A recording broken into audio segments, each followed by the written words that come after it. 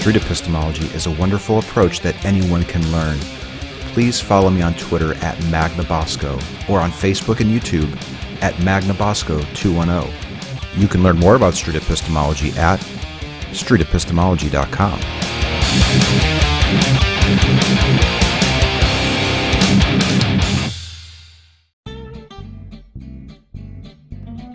A conversation with Peter Boghossian. Aaron Chambers is the lead minister of Journey Christian Church in Greeley, Colorado, and has authored 7 books. Aaron holds 3 degrees, including a master's in church history and theology from Abilene Christian University in Texas. Dr. Peter Boghossian teaches critical thinking, science and pseudoscience, philosophy of education, and atheism at Portland State University. Peter has published many peer-reviewed articles and authored a book entitled A Manual for Creating Atheists. When Aaron discovered that Peter's book referenced one of his tomes as frightening, Aaron reached out to Dr. Boghossian. After the discrepancy was explained, regular correspondence occurred. Aaron began communicating with Peter, and the following conversation took place.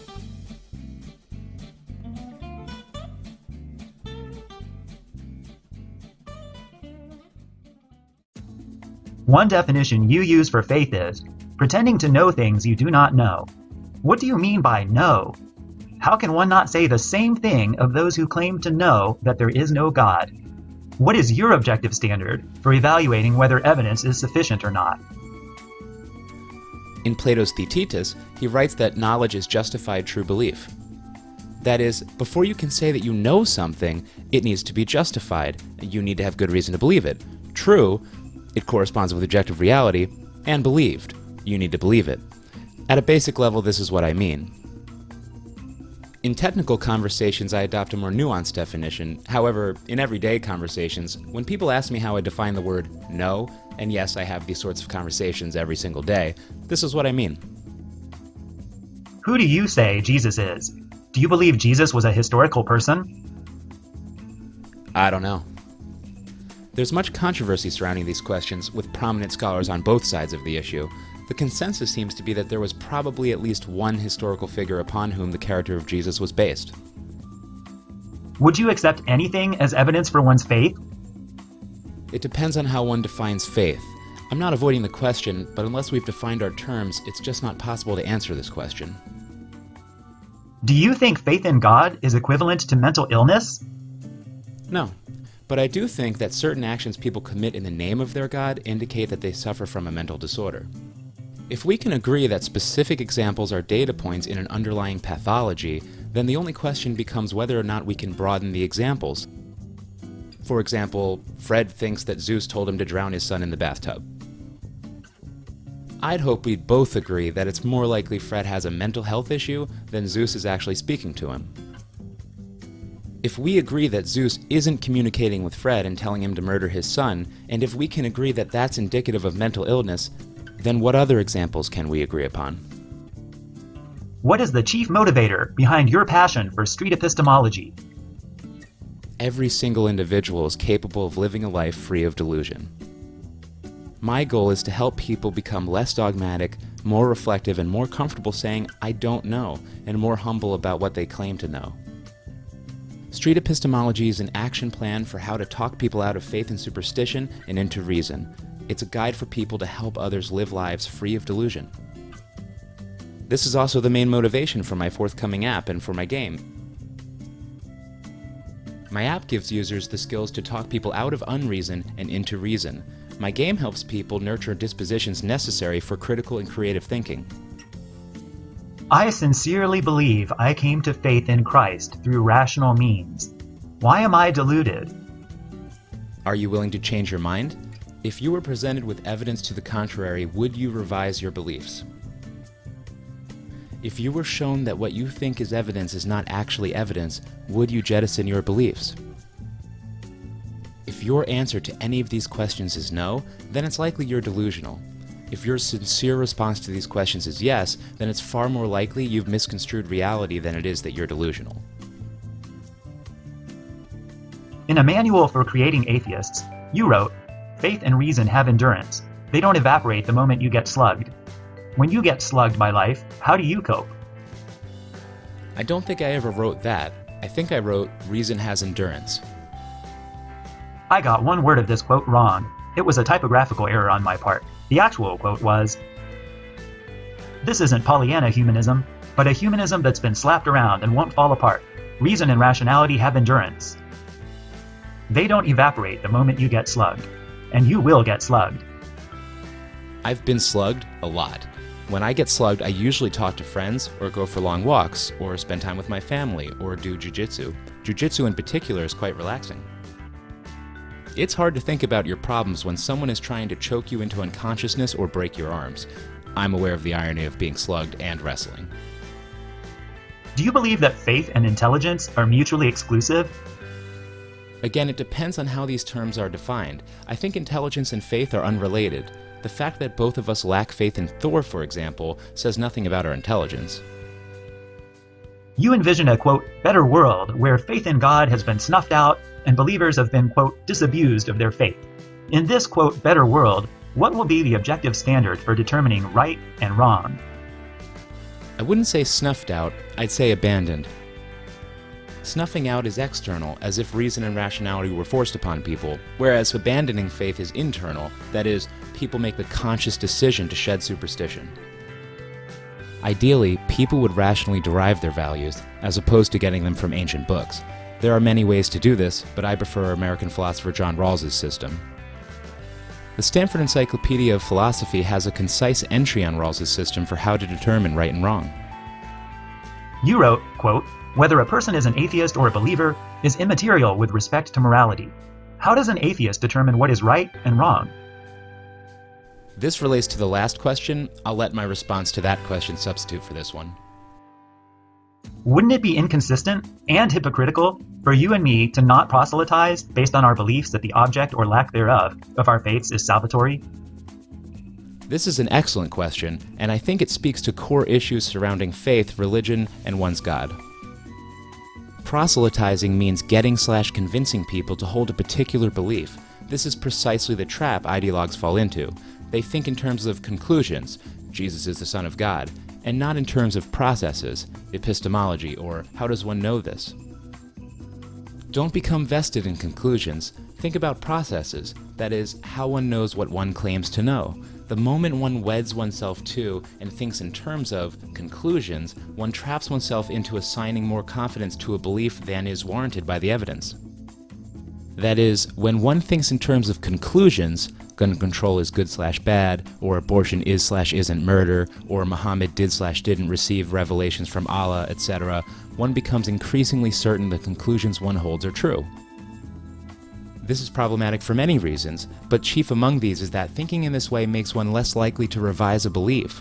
This is particularly problematic if one thinks that holding a particular conclusion makes one a better person. The toxic combination of an unwillingness to revise a belief because doing so would make one a worse person prevents one from arriving at the truth. If one believes one's beliefs are never inaccurate, one will necessarily lapse into inaccuracy. This is just one of many problems with proselytizing. Where are you on the 1 to 7 Dawkins God scale? 6.7. Do you have faith in reason or evidence? There's a theme that's emerging here. We've not defined these terms. If faith is defined as belief without sufficient evidence, then I have no faith in reason and no faith in evidence. I use reason as a tool, often an instrumental tool, to achieve a desired end, like helping me figure out our incredibly complex home theater, or how to take the bus from A to B, or less pedestrian examples like how to live a good life. Evidence plays a role in my decision-making process, but I have no faith in evidence. If your question is pointing to the problem of induction, then Stephen Jay Gould made a good argument for why we shouldn't worry about it. All the evidence we have says that reason and evidence work, and that the laws of physics don't change, and we have an obligation when it matters to use methods with the greatest chance of a positive outcome. Reason and evidence, therefore, are justified since we know of nothing that works better. So, theoretically, if you were presented with at least one piece of sufficient evidence in God, you'd believe in God? Or is that not even a logical option in your worldview? Yes, if I were presented with evidence for the existence of God, I'd believe in God. Personally, I've always found the question, what would constitute sufficient evidence for belief in God, to be interesting. I'll add that I have a substantive concern with the phrase, one piece of sufficient evidence. In this context, I'm not sure what that means. For example, seeing a cow is one piece of sufficient evidence that cows exist. But for undetectable entities, what constitutes one piece of evidence is tricky. Usually when people use the wording one piece of evidence, they mean one piece of evidence that is sufficient for me. That is, the thing that is convincing to them. This usually means one is thinking in terms of looking for a reason to believe, which is a terrible way to deal with evidence. You say faith is pretending to have sufficient evidence for something for which there is insufficient evidence, while at the same time saying, if you have sufficient evidence, then you don't need faith. So if I'm understanding your position, any evidence for one's faith negates one's faith. You set up a dichotomy between faith and evidence. Therefore, the only option allowed for in your dichotomy is no faith. Therefore, isn't your position an example of doxastic closure? No, this is not what I've said. I've never said faith is pretending to have sufficient evidence for something for which there is insufficient evidence. I define faith as pretending to know something you don't know, or belief without sufficient evidence. Peter is correct. My question was not a direct quote. My question was an attempt to summarize his position based on, but not limited to, the following quotes from A Manual for Creating Atheists. Peter wrote, quote, "All faith is blind. All faith is belief on the basis of insufficient evidence. That's what makes it faith. If one had evidence, one wouldn't need faith. One would merely present the evidence." Unquote. Peter wrote, quote, "If the response is, there's sufficient evidence, then your reply should be, then you don't need faith." Unquote. My challenge to your readers is, come up with a usage where faith is appropriate without increasing the confidence beyond the warrant of the evidence, but hope, trust, etc. aren't more suitable. What is a common misconception Christians have about atheists? Atheists are immoral. Would you ever go fishing in a boat with a Christian if you knew the fish would not be biting? This is me going for levity. I've been known to say, I'd go fishing with him even if the fish weren't biting. Of course, I enjoy having spirited, adult conversations. I had a good chat with Christian Phil Vischer, and after that, some people said to me, "Why didn't you go after him?" I was surprised and disappointed. Why do conversations with those who don't share one's views have to be confrontations? Maybe this is a product of contemporary American culture. We had a friendly discussion and we both really listened to the other person. Nobody was trying to win or humiliate anyone. We were genuinely listening to each other. I mention this because Phil's since become a friend. He's coming to Portland to speak to my atheism class next month. I'd be delighted to go fishing with Phil. My ex-office mate, Mark Massa, is a Catholic priest.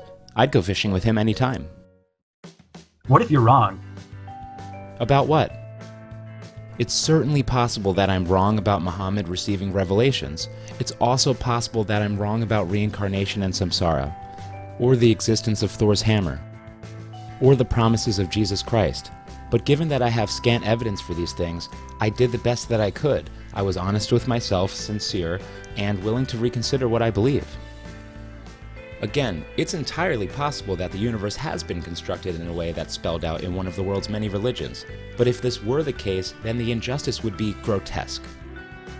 On the standard Christian model, I'd burn in hell for eternity because I didn't lend my belief to that for which I didn't have sufficient evidence. If this were the case, the universe would be profoundly unjust. What is your motivation for, quote, disabusing believers of their faith in God? My goal is to disabuse people of un- or under-evidenced beliefs. My goal is to help people become more thoughtful and more rational. Faith, as I've defined it and as people use the word, is anathema to clear thinking. It's a failed epistemology and it's harming people. When people abandon faith, they have an opportunity to live more authentic, more meaningful lives. In the notes section of Chapter 4 of A Manual for Creating Atheists, you wrote, quote, "For a frightening glimpse into the Christian world of relationship evangelism, see," unquote. And then you referenced my book, Eats with Sinners. What exactly was frightening about my book, Eats with Sinners? I didn't read it. Peter later recalled that he actually had read the book and apologized to Aaron for the confusion. I forgive you, Peter. I have faith you'll read it someday.